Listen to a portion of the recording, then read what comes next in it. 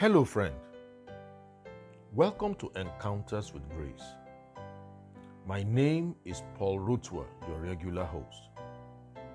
Praise God for the privilege of coming to you with God's words of life, and thank you for tuning in to listen. I do not take it for granted in any way.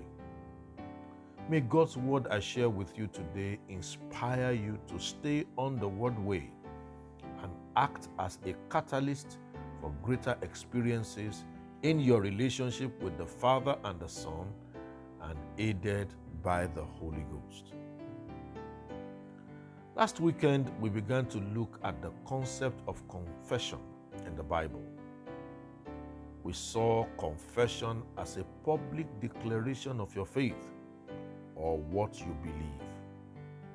Confession is also admitting a wrong done. The second definition is what most people are used to when talking scriptures.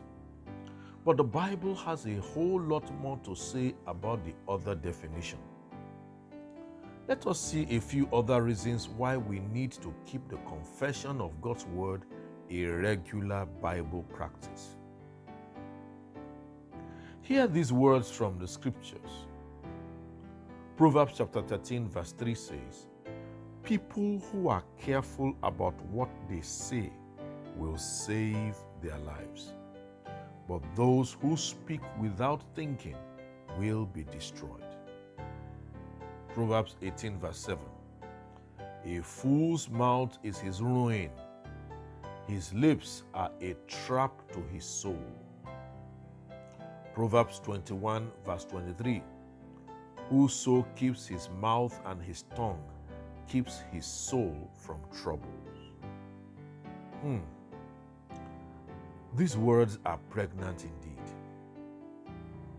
They point to a very important fact, which is that your words will keep your life on the path of salvation and preservation, while the mouth that speaks without thinking, without taking control of what it says, will eventually end up on the road to disaster and destruction.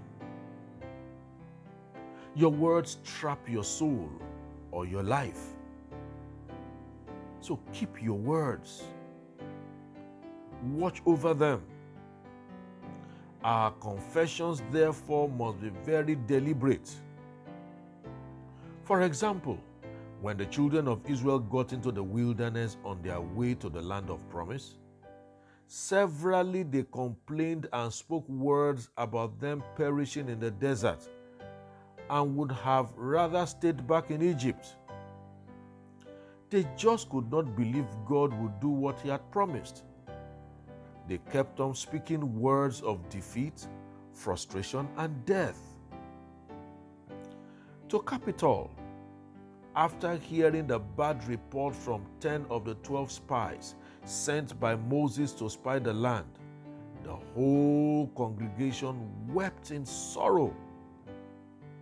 Overnight, agreed and voiced that they were grasshoppers compared to the giants that they saw in the land that God had promised them. Not even the voices of faith from Joshua and Caleb could silence and assure them of potential victory. And guess what? Not a single one of those aged 20 and above made it to the promised land. Why?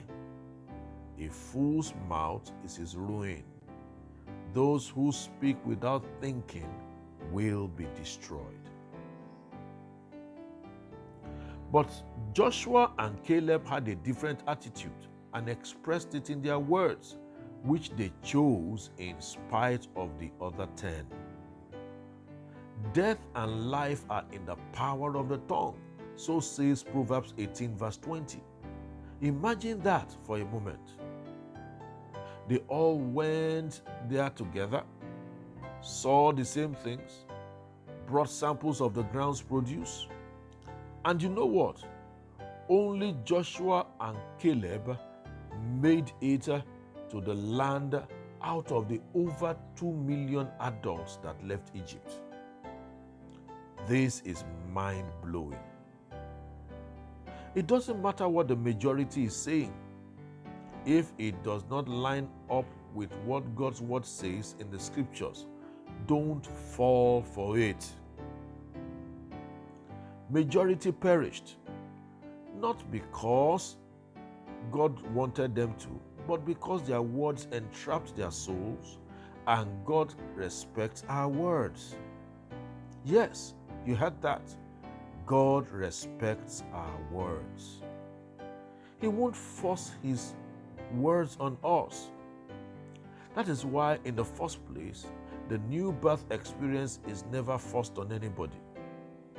You have to confess the Lordship of Jesus, the Son, and believe in your heart that God raised him up from the dead before you can be born again.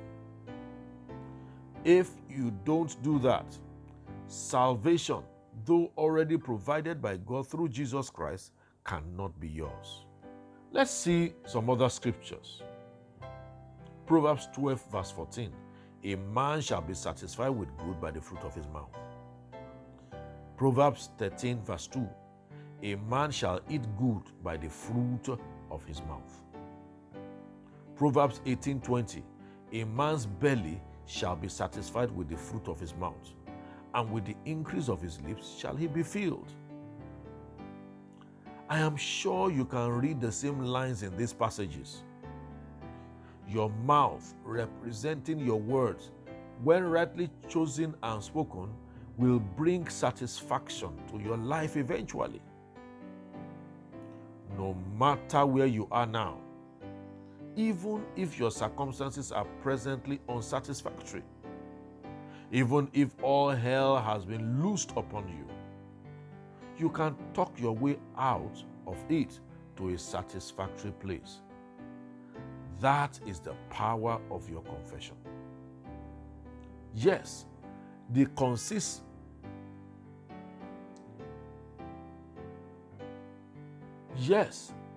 consistency may be a challenge, but once you can steer the course, the power in God's word will manifest in your life.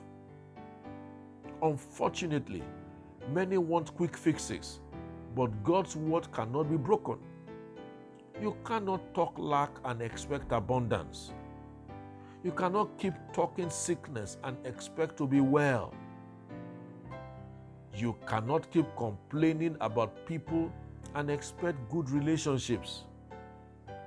Let your mouth be seasoned with the salt of God's word, and it will bring grace to the hearers, most especially you.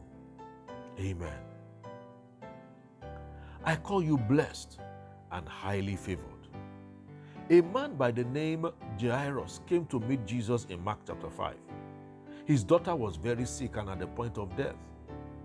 He made a very bold declaration of his faith when he said to Jesus in verse 23, I pray thee, come and lay your hands on her, that she may be healed, and she shall live. Jesus was moved by his faith. Jesus was moved by his faith words and started following him. On their way to the house, some folks brought the news that Jairus should no longer bother Jesus because the child was now dead. Notice what happened thereafter. Verse 36 says, as soon as Jesus heard the word that was spoken, he saith unto the ruler of the synagogue, be not afraid, only believe. In other words, Jesus prevented Jairus from changing his openly bold declaration that he had made earlier. Dear friend, your confession of your faith must be a bold one. It must be maintained boldly even in the face of contrary evidences.